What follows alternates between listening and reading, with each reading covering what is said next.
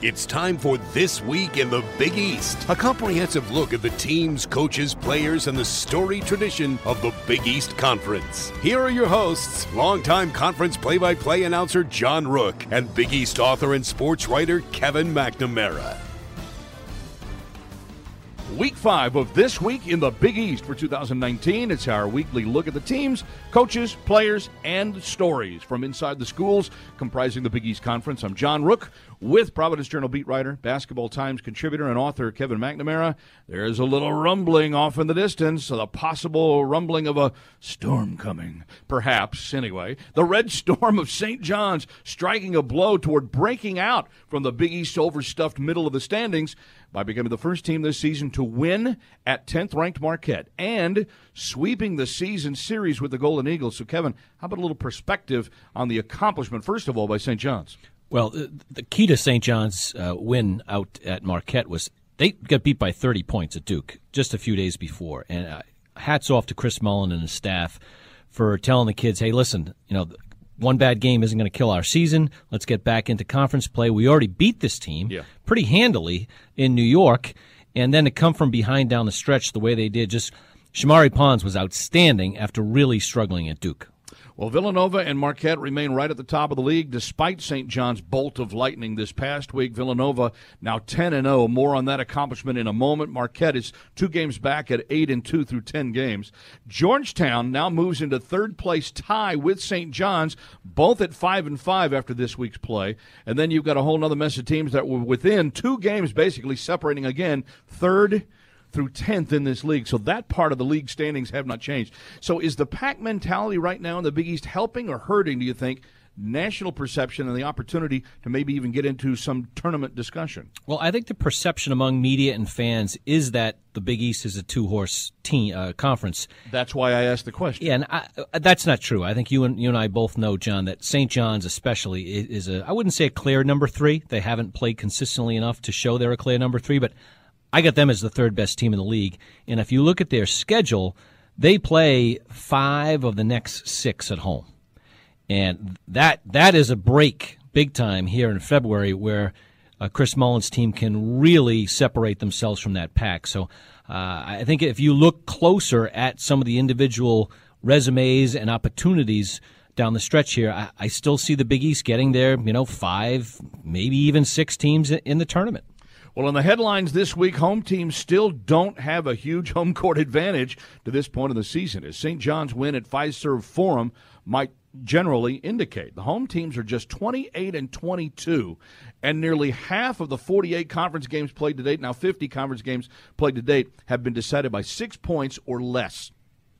Villanova becomes the first Big East team to start 10-0 in league play since Connecticut began 11-0 in 1998-99, and that's by virtue of their 66-59 overtime win over Creighton on Wednesday. And it's the first time that Villanova has ever started 10-0 in the league, and that includes their 2 national title seasons. Marquette's Golden Eagles remain 10th in the AP poll, 9th in the USA Today Top 25, continuing with their highest ranking in 6 seasons, and Villanova coming in at 14th in the AP, 13th in the USA Today poll.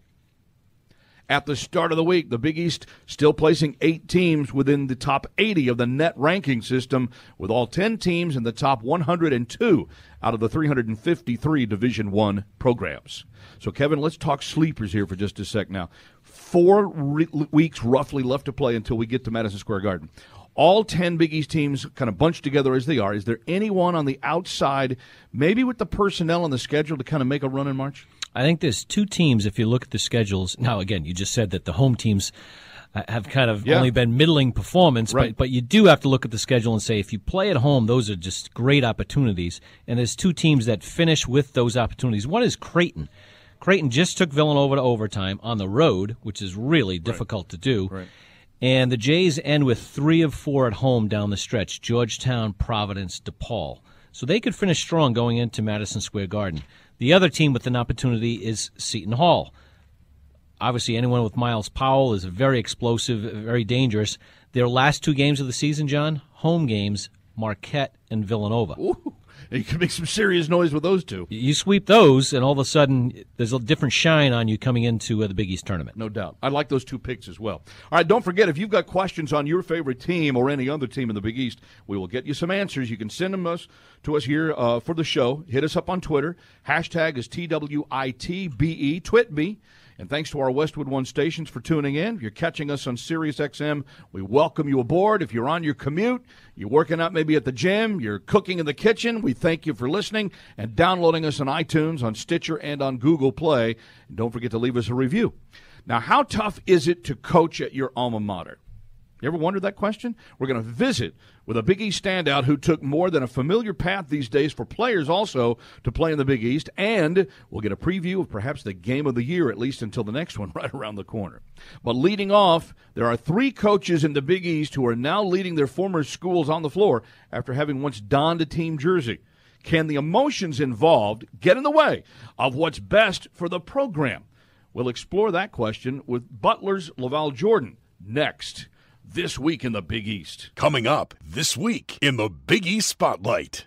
Every day, the NCAA is working across campuses to keep college athletes safe by committing research and resources to their physical and mental health. Physical and mental health includes, but is not limited to, education, research initiatives and new policies on concussion, promoting best practices around cardiac health, sexual violence prevention and education, mental health resources and training, alcohol and other drug abuse prevention, guidance on nutrition, sleep, and performance, creating safety guidelines for all NCAA sports, support of the American Development Model to prevent overuse injuries. Whew. And that's just what we could fit within 30 seconds. Visit ncaa.org/wellbeing to learn more. Big East Spotlight. Then we got to get some stops now. All right, head up, get connected. We got to get some, right, we got to grit it out and finish the possessions down there.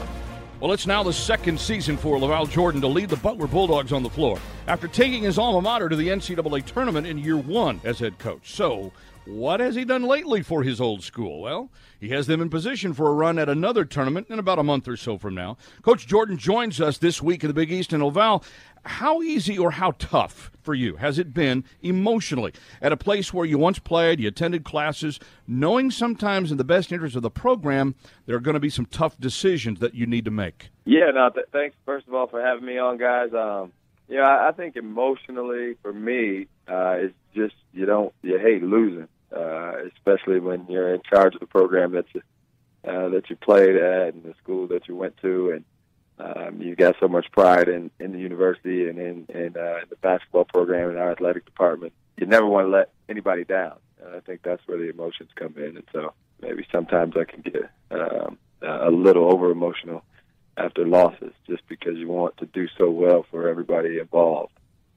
Well, I think it's pretty easy to be emotional as soon as you walk into Hinkle every day for practice. That's got to be a kick for you.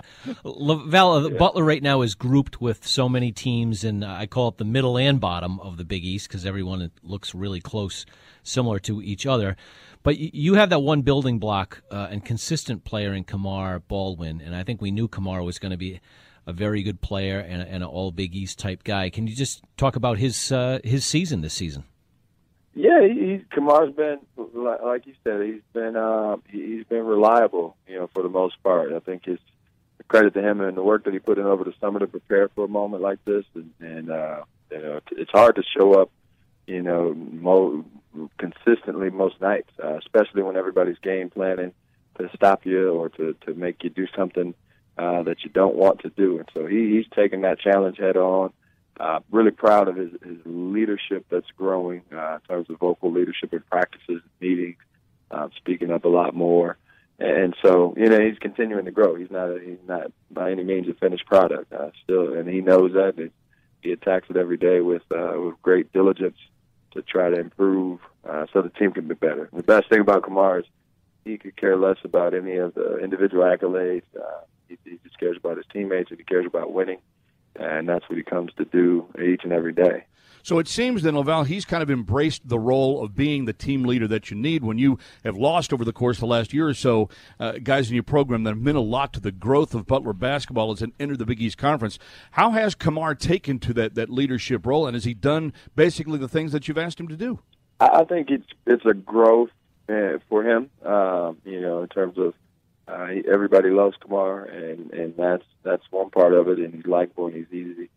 But now there's tough days when you're being required and demanded of to lead in that manner. And so there's been a lot of growth in that area. And he's in terms of what we've asked him to do, what I've asked of him, it's he's trying every day to step up and be better at it. And I think that's a big process, a big part of the process for him. But when you are you've been around so long and you played so many meaningful minutes, you know what this program's about, and you've had other leaders that have come before you that have left an impression, and now it's your turn. There's a ton of responsibility that comes with that. So I think he's turned some corners in terms of getting uncomfortable and outside of that comfort zone where, like I said, he's talking more, speaking up more, and doing a lot more vocally.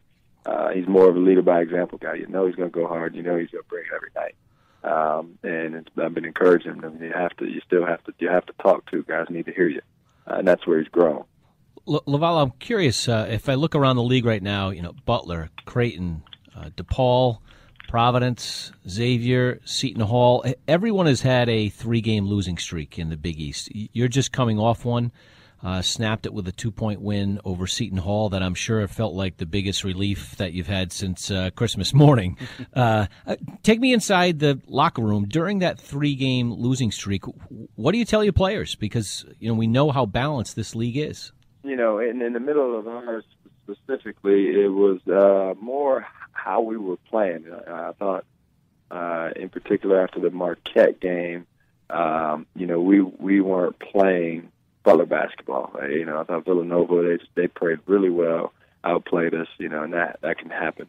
But coming out of the Marquette game, it was a long conversation about getting back to playing our way. And if that isn't good enough, then so be it. But we got to pack this thing together and recommit to our core values, recommit to our principles on the court.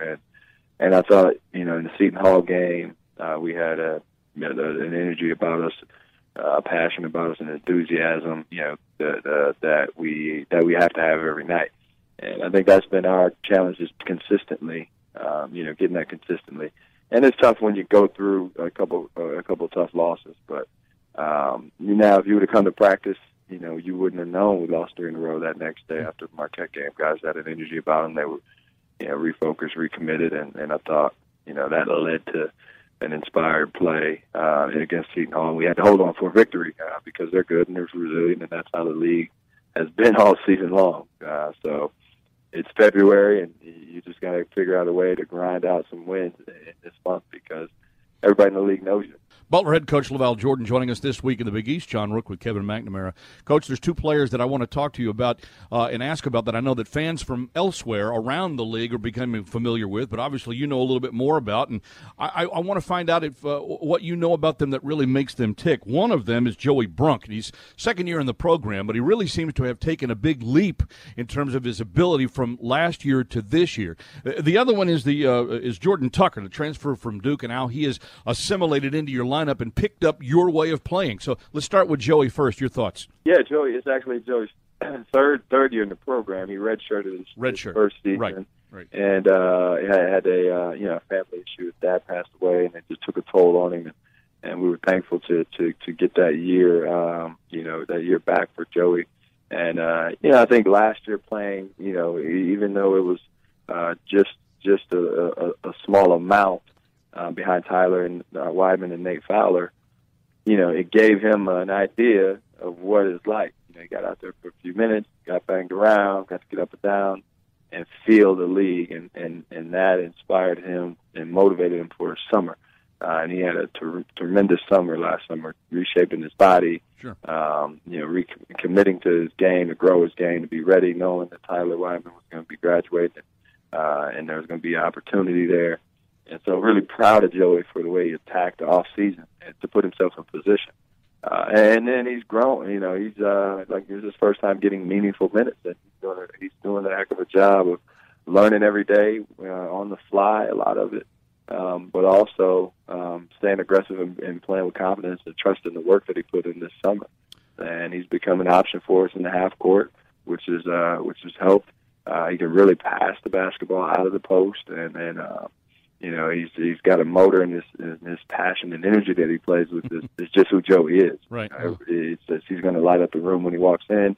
and he plays in a way that's going to bring the fan base to its feet when he's on the court. And Jordan Tucker also seems to have caught on pretty well. Yeah, Tucker, part of Jordan, similar situation in the fact that it's his first time getting real meaningful minutes. And, coming in from Duke last year and getting acclimated to Butler and learning kind of what we're about here. Obviously, we were excited to get him here and learning other guys in the locker room, and that takes some time. And I thought over the off season, really getting connected was big. And then again, coming in the middle of the season is tough. Jumping in and where there's a rotation and there's a little bit of a flow, and trying to fit in before you stand out. And I thought Jordan took that and handled it very well. And then he's had some really good games for us. And so he brings some size and rebounding and skill set that that we were excited about when we signed him. He's still kind of a puppy, so he's makes some mistakes, but he plays through them and continues to learn and attacks it with the right mindset. Butler's LaVall Jordan. By the way, the other two coaches now leading their programs in the Big East who once played for their schools, you should know this, none other than Patrick Ewing at Georgetown and Chris Mullen at St. John's. Who's hot? Well, that's coming up next. This week in the Big East. Coming up, who's hot? This week in the Big East. Xavier University. It's a place where learning extends beyond the classroom, where students learn more by doing more and discover new truths about their world and themselves, where passion meets purpose, where students blend mission and meaning and live lives that truly matter. That's the Xavier way. Learn more about what a Xavier education can do for you at xavier.edu. Who's hot? This is the difference, I think, in this Marquette team. They've got depth this year, too. Boy, that's a tough catch. What a rainbow! Unbelievable. Now, you can just see the shoulders of Aaron Thompson shrinking, electrifying. Exactly 4 minutes to go. Booth on the right sideline. Fade away three. He drills it. Oh, my goodness. Catch by 6. That's a huge shot for the senior. Yeah, Booth now with 13 made a huge shot earlier, too. He makes big shots. Simon in a wide aisle, looking to post the Pons on Howard. Unable to do so, they cleared out to LJ, to Heron. Heron now fakes the three, tosses the ball to Figueroa on the drive, free throw line floater, good from 14.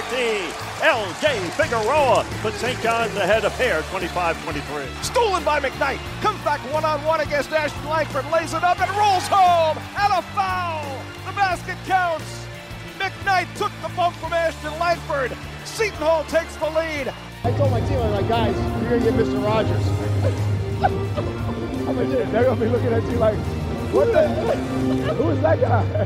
All right, man. All right, good luck, man. That's what's going. Did you hit the lottery with me today? I'm like Mr. Rogers. Hey, great call, John. I don't think I'm as nervous as Kevin is.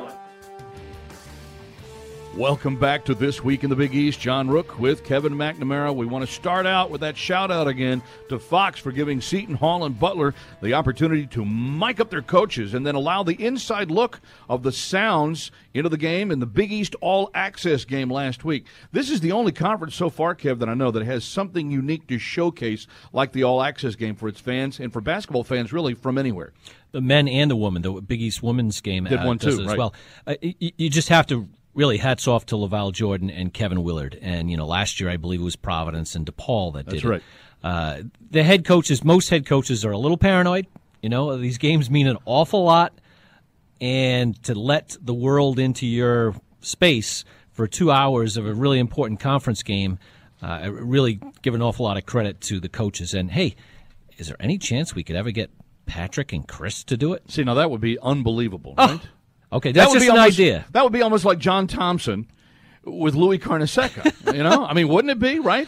Talk about old school. I hope that the two schools in the league have talked about that because that would be the next great step to take. It would, and, play the tape. Those guys can watch the tape in the off season and see that it's really not that big of a deal. It's really not. Yeah. It's great insight. If you ever really want to know what a coach talks to his team about in the huddle, how he instructs them, how he calms them down, how he tells them to go forward, what to talk about when the team isn't playing well. I mean, it's fascinating insight. It's you can't find it anywhere else. It's outstanding. Yeah, that's what we like about it. All right, as for the Big East Player of the Week this week, Marcus Howard of Marquette. Stop me if you've heard this before. He had 32 points in Marquette's only game of the week, which was a win at Butler by 76 to 58.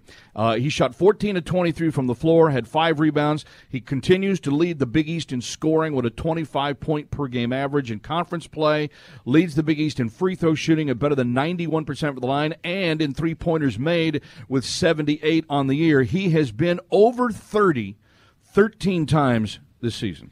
John, I also like that he's 5th in assists. A lot of these, quote, high-scoring gunners, they just take bad shots, throw up a lot of threes, and hang up a lot of points. Right. Marcus is at his best when he's also dishing the ball, and he's done that over and over again this year. And, boy, that's one guy you don't want to see in March if I'm, some team from the Big 12 or the Pac-12. He's so dangerous and explosive. And the thing about it is he doesn't need to get to the college three-point line. He's equally adept at shooting from beyond an NBA stripe. What do they say when you walk off the bus? Yeah. That's Marcus Howard. Yeah, that's him. The Big East Freshman of the Week, James Akinjo, Georgetown. It's the 3rd time this year he's had the honor. He averaged 21 points, 4 assists, 3.5 rebounds, and 2.5 steals in the Hoyas week. He had 23 of his points against Xavier. He had a team-high 19 in a loss at Villanova, and then he scored 10 points in a game against Providence earlier this week. All of them came in the second half as a steadying influence. He clearly is rising up above many of the other younger players in the league this year. I think it's a 2-horse race, him and Joey Hauser for the 2 best freshmen in the league. Yep. But, an extra special check mark next to Akinjo because he's doing it as a point guard. Right. And Georgetown right now, by the way, is a very tough out. Yeah, Akinjo, by the way, leads all league freshmen in scoring at better than 14 points per game, and he's second among all players, including upperclassmen in assists in the league at 5.2. So Akinjo right now getting a strong nod for that honor, as you said, along with Joey Hauser of Marquette. On the Big East honor roll this week, let's congratulate Martine Krompel of Creighton, 18.5 points and 5.5 rebounds with 3 steals for the 1-1 Blue Jays during the week. Paul Reed of DePaul may very well be, in my estimation, the most improved player in the Big East Conference. He had an 18-point, 15-rebound double-double at home in a win against Providence. A total find. We discussed this yesterday, John. I was like, Paul Reed, I don't think I remember him even playing last year. He averaged 3.5 points and 3 rebounds as a freshman for the Blue Demons, and now he's a double-double machine. They always say the biggest jump a college player makes is between freshman and sophomore year. He's made a big one. And, boy, he's made a huge one. What makes him so tough for a lot of teams to match up with, he's 6'9", but his length, he's got, the 7'2" wingspan plus, and he's just, he goes out and he gets it. He's able to get out and get rebounds that guys just can't get to. Shamari Pons from St. John's also on the honor roll, 18.5 points, 6 assists, 5.5 rebounds, and 5 steals in 2 games for the Red Storm. Miles Powell, Seton Hall, 31 points in a win against Providence, averaged 26 points for the week. And Colin Gillespie of Villanova, we talk about the big 2 at Villanova all the time. Gillespie's becoming the guy that could be a third option for the Wildcats. Not only important in their 10-0 start, but important for Villanova to be a threat in March. John, this isn't fair. If with Phil Booth and Eric Paschal, if Colin Gillespie is going to get 30 in a game like he did against Georgetown, that's just not fair. or at least that's what opposing Big East coaches are thinking. We're going to tell them to throw in the towel. That's it. It's all over. I guess we might as well. It is the 40th season, as many of us know, of Big East basketball. The 37th consecutive year that the Big East men's tournament, presented by Jeep, will be played in New York, March 13th through 16th, at the world's most famous arena, the Mecca. It's Madison Square Garden, and you can be there. Don't miss your chance. You might recall 97% of all available tickets were sold last year. This was the most attended postseason conference tournament in the country. Single session tickets are on sale for this year. All you have to do is go to Ticketmaster.com/Big East for more information and to buy your tickets. Well, as St. John's begins to surge upward within the conference, one of their key players got his career started elsewhere, like so many other players, it seems, this day. Some players are just lucky to find another match. Some never seem to get where they hope to go. But one guy who's found his place in the Big Apple, after starting in the Big Ten, has a big role on the Johnny's current team. Forward Marvin Clark joins us next this week in the Big East. Coming up next, the Big East Focus. If you want to make a difference, you need to be the difference. At Marquette University, we don't stop the pursuit of our mission ever. We research, study, test our theories, and practice our faith. We are men and women for and with others. It's excellence in the classroom, in the community, in our fields, and on the court. We do it because we're problem solvers, innovators, and fearless leaders. We do it because it's who we are. Marquette University. Be the difference. Big East Focus. No good short. Rebound corralled in there by Shamari. Hans, no look pass, right side. Clark for three. Good! He hits another three-point shot. Marvin Clark, the second, puts St. John's ahead 60-43. Welcome back to This Week in the Big East. I'm John Rook with Kevin McNamara. Now, to say his start in life was rough would be an understatement, but it's something that he says he wouldn't change because he might not be who he is today without it. St. John's senior forward Marvin Clark joins us this week in the Big East. Marvin, you've talked a lot before about your father's early passing when you were little, the drugs and the violence that have surrounded you in your life, and yet you just don't seem to shy away from acknowledging that any of these hardships have happened. Some people would like to forget things like that, so I'm wondering if you might be able to tell those who might not know all about your story why you don't forget these things? I just try to remember them, just to never forget where I come from, to help me never take things for granted. To help put things into perspective for me. And it's just the way, just to always come back down to reality, to never get too high and to never get too low. And John, when you watch Marvin Clark play, you know that he's a tough player, and it's not a surprise. Yeah, I think that kind of adds to the persona there, and I think he fulfills that role greatly. It's an admirable quality. Yeah, Marvin, I'm curious. You originally go to Michigan State, play for one of the most aggressive coaches in the country in Tom Izzo, and then you come to what we like to say is the most physical league in the country in the Big East. How do you think your playing style has helped you adapt to the Big East the last couple of years? I mean, I'm still adapting though. Still getting over some foul calls, but it's definitely helped me out a lot tremendously. I just was talking about after our win at Marquette, I was just posted a little picture of me and Coach Iz, and I appreciate him a lot. He just taught me a lot of things. There's just more ways to affect the game than scoring, more ways to affect the game than even stats themselves. Just the energy that you bring, the mindset that you bring to work every day, and that's just something that I think has helped me mesh well with this in this league and mesh well with this program and be able to be the player that I am today. Marvin, not too many teams can turn around from a difficult loss at Duke and then go out and beat a top 10 team on the road at Marquette. Just take us into the locker room those couple days where you guys obviously shrugged off a difficult day and had pretty much your biggest win of the season. Yeah, we just going into Duke, we're really going into the road trip. We wanted to at least end the road trip 2-1, but we felt that we could definitely win all three games. Going into Duke, we were very confident. I think first 17 minutes, I think we played a fair game. But you gotta play a perfect game in that atmosphere, and that's definitely one that we'll never forget. But I think we just have a lot of experience on this team this year, and being able to just put that loss behind us. We don't play in the ACC, so we were just able to put that loss behind us and realize that the win that matters most is the Marquette win, and everybody was able to buy in, lock in, able to focus on what we had to do, what our job was in front of us, and that was Marquette, and our focus is the Big East Conference. So I think our coaching staff did a great job of after that game just helping us decompress, putting that behind us, gave us a day off, and then got everything going, and now we're here today.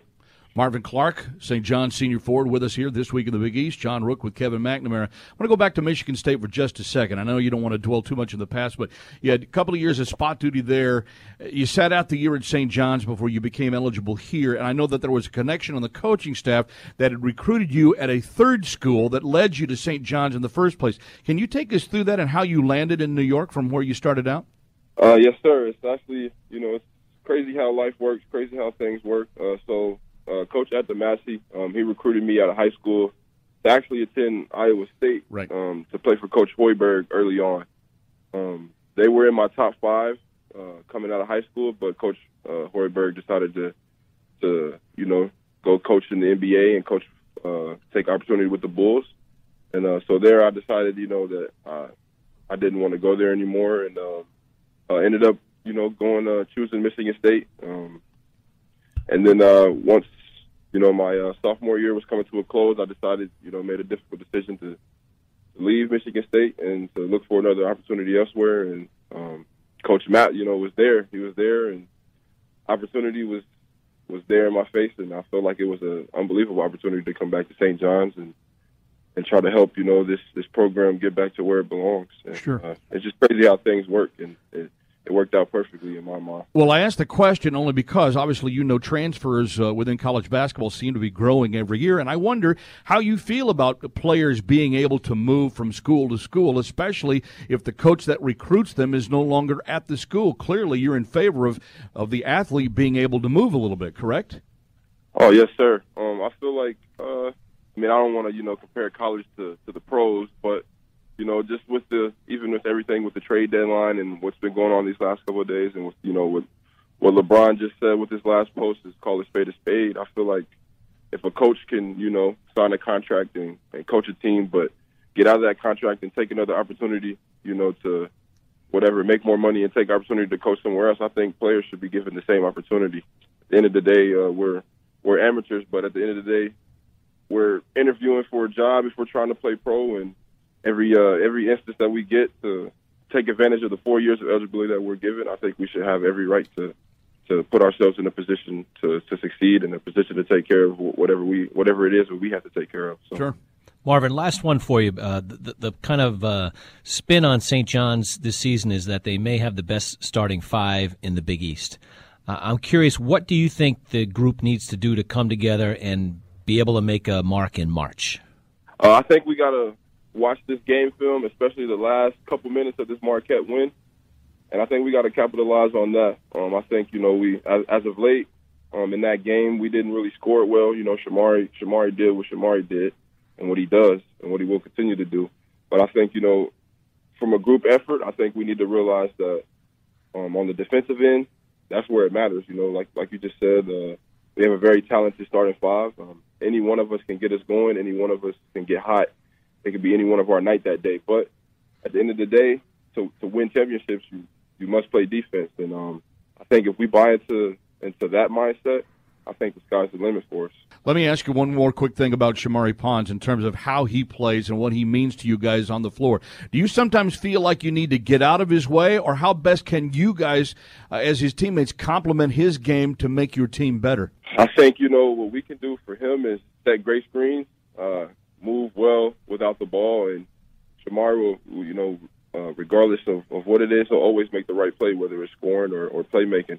I think, his playmaking ability is overlooked drastically, but I think the best thing for us to do is just, like I said, just space well without the ball and feed off his energy and feed off him and let him do what he does, man. He's a phenomenal player, and it's been a great 3 years playing with him and growing with him. That's St. John's Marvin Clark. As we get closer to crunch time in the conference, first matchup of the top two in the Big East is right around the corner. Some perspective from the Philly side of things with a longtime observer of big games in the Big East, the Philadelphia Inquirer's Joe Giuliano, next. This week in the Big East. Coming up next, the National Perspective. To walk these classrooms, these fields, these courts, is to walk in the footsteps of legends. Villanovans who have built a legacy of success, both in and out of the classroom. Bound by tradition, humility, and our commitment to each other, we are stronger together. We are fearless, relentlessly pushing ourselves to victory. We believe in Nova Nation and give ourselves to it totally, even when no one is looking. We are Villanova, and each of us strengthens all of us. National Perspective. Cats with the ball, trailing by 4 now, 7:12 to go. Cremo finds Pascal underneath, hesitate, and then explodes up and throws down the two-handed jam. Well, Villanova has certainly surprised some, but maybe not everyone when it comes to the Wildcats' start to this season. After all, 4 of last year's national champs were drafted by the NBA. And what might be surprising, however, is how they've improved with the speed with which they've done that improvement in the last few weeks of this season. Joe Giuliano covers the Cats and college hoops for the Philadelphia Inquirer. He joins us this week in the Big East. Now, Joe, I'm wondering if you saw the slower start for this team out of the gate this year, and did you think that the obvious rapid improvement would also follow? Well, we knew it would be a slow start, but the fact that they got pounded by 27 points at home by Michigan kind of like made us blink once, and then when they lost the next game to Furman at home, we were thinking, oh man, this is going to be a year where, you know, they might still make the tournament, that maybe be a 7 and 8 seed. They could lose as many as 6 or 7 games in the Big East, and this will be the year that Big East teams can get back at Villanova for all the humility of the previous years. And then all of a sudden they brought it back. Now, Jay Wright said to us that by the time the Big East season opened, he thought they would be, you know, close to being okay the way he wants them to play, and the fact that they're 10-0 in the Big East certainly brings that out. But that, I mean, 10-0 was a surprise to everybody, including myself, and they just keep rolling along. Joe, I'm curious. We had Jay on our show a few weeks back, and he pointed out that the one game where things turned a little bit was a loss and not a win, and he said it was the Penn loss. Coming into the Penn game, which obviously the Big Five, they had a long Big Five winning streak, and they lost by 3 at the Palestra. And then they went out to Kansas and played the Jayhawks pretty evenly and only lost by 3 points. And since then, they haven't lost. Would you agree that Penn game was a spin game for them? Yeah, you know, I think once you got through the disappointment of having that long streak end, yeah, I think they looked back on it, and I think Jay saw something in the players like it was, I don't know, maybe they were, I don't want to use the word embarrassed because Penn played a really good game that night, but they were just a little miffed that they couldn't bring it home, and late in the game is when they put on this run and almost pulled it out. So, and then going to Kansas, and you were right on. I mean, they played Kansas pretty evenly, and it was kind of I think a 10-point game with a minute something to go, and then Booth and Gillespie just attacked the rim at will and got layups and N1 situations. They didn't go for the threes. I mean, I think Kansas was lining up to stop the threes, and they were just going to the hole at will, and they really had a chance to tie it with like 10 seconds to go. So, yeah, I think that kind of showed them that they were going to be okay. And then coming back the next week and playing Connecticut at Madison Square Garden and just dominating them in the second half made you get the impression that things were going to be okay. But then you had games at Providence where they lost last year. You had a game at Creighton where they lost last year, and at Butler where they lost last year, and they won all 3. And then by that time you figured, well, you know, maybe they are going to be okay. Right. I'm curious. You've seen Phil Booth and Pascal play. It seems like forever. The way that they've both stepped up this year, is this what you expected, or has their consistency been a pleasant surprise? Well, I think the high volume at which they're scoring was a bit of a surprise. You know, Jay always believes in a balanced attack, but I don't think he wanted to wait for the sophomores and the freshmen to see if there were any big scorers in that group or kids capable of being big scorers. Now, Colin Gillespie is a scoring point guard, but he's the number 3 scorer by a lot on this team. But the fact that Pascal and Booth have been asked to do so much on the court, and Jay being a guy who really relies on his seniors having to do so much off the court, I get a feeling that by the end of the season, these guys are going to be ready for like a long spring nap because he's got them doing an awful lot. And in fact, he's letting them sit out some practices now, just so he doesn't, wear them out to a nub where by the time we get to tournament time, they're going to be, pretty well fried. So,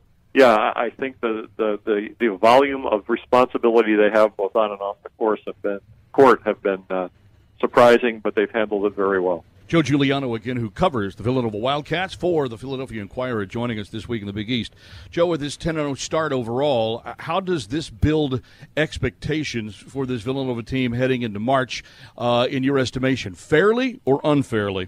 Well, I think everybody's thinking what you read is like, well, the road to the Big East Championship still goes through Villanova, and that's true in a way, and obviously they've proven it with their 10-0 start, but I think that everybody is, being realistic about, their chances. Obviously, they would have a chance at winning the Big East title and getting a nice seed. I'm interested to see in this pre-bracket reveal that CBS and the NCAA are doing on Saturday if Villanova makes the cut into the top 16, being a 4 seed and all. But the NCAA tournament, obviously it's going to be tough. like you said in the opening, John, they lost 4 guys to the NBA, and 2 of those guys were expected to be big contributors this year, Dante DiVincenzo and Omari Spellman.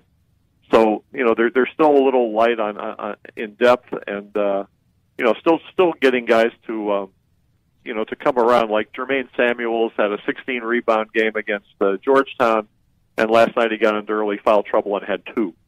Joe Cremo, a graduate transfer, the first under Jay Wright, is a great 3-point shooter, but he just can't get open for whatever reason, and he's not real good moving.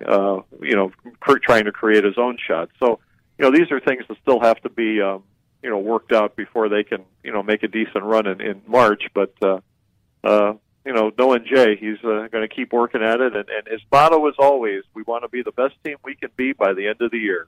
2 years of that where they were national champions. So you never put anything by them. But I think they're just going to work to keep being as good as they can be and see what happens. No, but if there's any coach who's realized that it's all about March, it's Jay Wright. It's funny, early in his career, Villanova was plagued by some early losses, and now he's become Mr. March with 2 national titles in 2 of the last 3 years. Joe, I'm curious, you speak from a pretty unique vantage point as being the beat writer at the main newspaper in town for the national champions in 2 of the last 3 years. How has this ride been for you? Because I know you cover Penn State football, but you really enjoy college basketball an awful lot as well. Oh yeah, well I always tell people it's whatever is in season is what I like the best, and being on this ride with them, it's kind of weird because. Like last year, I've worked with Jay Wright for too long, I think is what it is. It's like I took them back in the 2008 season, and I've been with the 2008-2009 season, and I've been with them ever since. And I always listen to Jay well, we have to do this better, or we have to do that better. And as we're going into the Final Four last year, I'm thinking, well, Jay still is worried about this, and he's worried about that. And I would get on radio shows all over the country and tell them, well, Villanova, they're still not a perfect product. I mean, they still have a concern here, and they still have a concern there. And here they are winning all their NCAA games by 10 or more points. Right. What kind of an idiot is this writing this team? When it's all over, with the ease with which they defeated Kansas and Michigan in the Final Four. And I'm like, geez, did I just miss this? Am I just so in tune with what Jay Wright's telling me that I kind of missed the big picture? I was a little... I wondered about that as I was working my way back from San Antonio after the championship game with a Greyhound bus and a flight from Houston. So that made it interesting, but gave me a lot of time to think about it. And I was thinking, well, maybe I should have been a little kinder or something. It was a strange dynamic when you look back on it and saw how easily they went through the tournament. Joe Giuliano of the Philadelphia Inquirer. Who's got next? Well, the big games coming up on the schedule. And just where these marquee matchups will be played, that's next. This week in the Big East. Coming up, who's got next? This week in the Big East. The Providence College experience, rooted in academic excellence, shared values, and an uncommon sense of community, is both unique and exceptional. A premier Catholic liberal arts college, PC has 3,900 undergraduate students, a dynamic, engaged community, and a great location just minutes from downtown Providence. With pride in its heritage, Providence College looks forward to a bright future. Learn more at providence.edu. Who's got next? Annam, Theo, John, and one. Great substitution by Wojo. John scores immediately when he gets into the game. John Rook, Kevin McNamara, this week in the Big East. Let's take a look at next week's schedule, and it starts with all 10 teams in action on Saturday, and headlining it, Villanova at Marquette, the marquee matchup with a Big East best so far this season going head-to-head for the first time. Kev, looking forward to that one for sure. Well, it has national implications. There's very few games this year that have national implications. I think both of these teams should be among CBS's top 16, the NCAA's top 16 when it's announced on Saturday. Maybe both on the 4 line, maybe one on the 3. They have yet to play, so it's interesting that they'll both, they'll play each other both here in the last month. Big game for Marquette, maybe more than Villanova because they're coming off a loss to St. John's. Yeah, I would think so. You also have on Saturday Butler playing at Georgetown at noon. Providence is at St. John's at the Garden. Creighton playing at Seton Hall. These are all potential survival or separation games almost. It's almost tough to pick which is the most important because you just said it. All these teams are in that mix where they have to get cracking. I think St. John's is probably in a really good condition, circumstance because they have so many home games left. They have a very important week because they have to protect their home court against Providence and then Butler on Tuesday. Yep. Tuesday is Butler at St. John's. DePaul is at home against Marquette. And then on Wednesday, Providence goes to Villanova while Creighton plays at Xavier and Georgetown goes to Seton Hall. First time for those two teams to play this year. There are some matchups where you will play 2 or 3 teams and finish out the home and home and not even see somebody until later in the year. Kind of odd in the schedule. There's one team that seems to be trending the wrong way at this time of the year, and that's Providence. Providence has lost 3 in a row, and boy, it can't be comfortable for Ed Cooley with his next 2 games at St. John's and at Villanova. Yeah, tough spot. Well, but it's also an opportunity because if you want to put yourself squarely back into the conversation, you win one of those. No question. It totally turns around. We just spoke to Butler, LaValle Jordan, 3-game losing streak. Right. Boom, they beat Seton Hall, and they're feeling good about themselves. Don't forget, if you've got questions about your favorite team, don't forget to hit us up on Twitter with a hashtag TWITBE. Twitby. And if you're looking for more Big East hoop news, tune in each week live with a Big East Shoot-Around. It's available on the Big East Facebook page, at Big East on Twitter, and the Fox Sports Go app. Shoot-Around featuring coaches and player interviews from around the league. It's every week. You can also send in your questions via social media, hashtag BE Shoot-Around, so you can be featured on that show. Our thanks today to Butler's LaValle Jordan, St. John's Marvin Clark, and the Philadelphia Inquirer's Joe Giuliano for joining us. Our thanks also go out to the flagship stations at Butler, St. John's, and Villanova for all of their help in providing the sound that brings us a bit closer to these big games. Thanks to producer Kevin Collins, to the coaches and administrators at all 10 Big East member institutions. For Kevin McNamara, I'm John Rook. If you like what you hear, let us know. Leave us a review on iTunes. Hit us up on Twitter. I'm at JR Broadcaster. He is at Kevin McNamara 33. Hit us with your questions and your retweets, and we'll be back same time next week for This Week in the Big East.